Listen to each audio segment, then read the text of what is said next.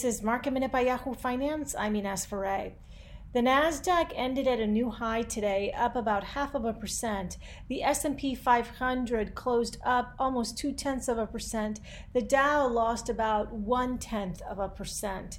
Amazon gained 2.5% today. Microsoft also ended higher, and PayPal touched new highs, up more than 4%. The Federal Reserve said that it's committed to keep supporting the economy during COVID-19.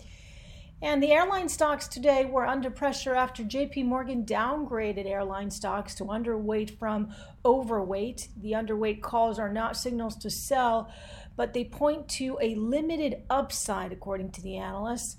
Deutsche Bank had a similar call on the airlines last week. Bitcoin has soared this year, and it's surpassed $20,000 for the first time ever today. The digital coin has more than doubled in 2020 to post records. For more Market Minute news, head to yahoofinance.com.